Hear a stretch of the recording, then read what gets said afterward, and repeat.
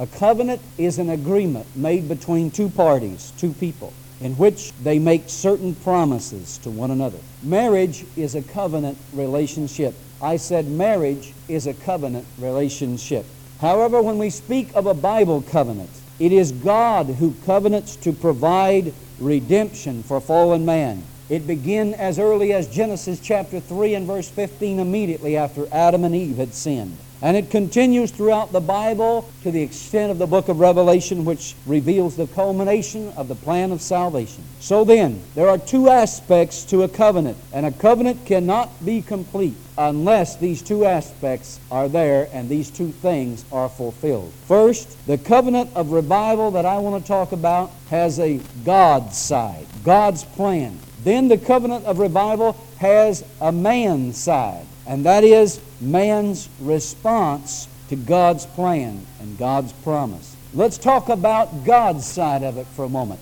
The word covenant came to mean virtually the same as the word testament. Hence, the Old Covenant, the Old Testament, was mediated through the law of Moses, and the New Covenant, or the New Testament, through Christ. There are important things to remember. First, God initiated the Old Covenant. In Genesis chapter 12 and verses 1 to 3, God chose a man. His name is Abraham. And God called him out. And He made an agreement with Abraham. If you look in Genesis chapter 12 and verses 1 to 3, you'll see that God covenanted with Abraham. And He said to Abraham, I'll give you a land, and I'll make of you a great nation, and I will bless you, and all the families of the earth will be blessed in you. Did you know that you and I are the seed of Abraham through Jesus Christ because of the covenant that God made with him? And then the New Testament, the New Covenant.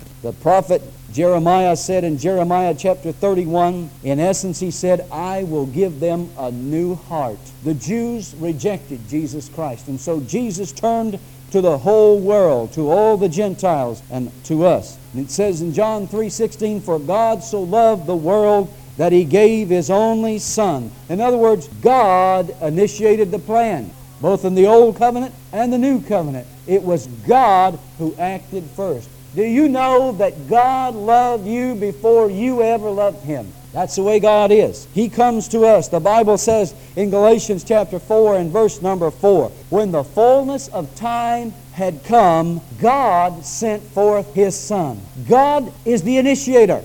He is the actor. He moves first. He always does. God has already initiated the plan to bring revival to you. I said God has already initiated the plan to bring revival to you, to bring refreshing to you. It's already in the works, church. It's already in the work. Hallelujah.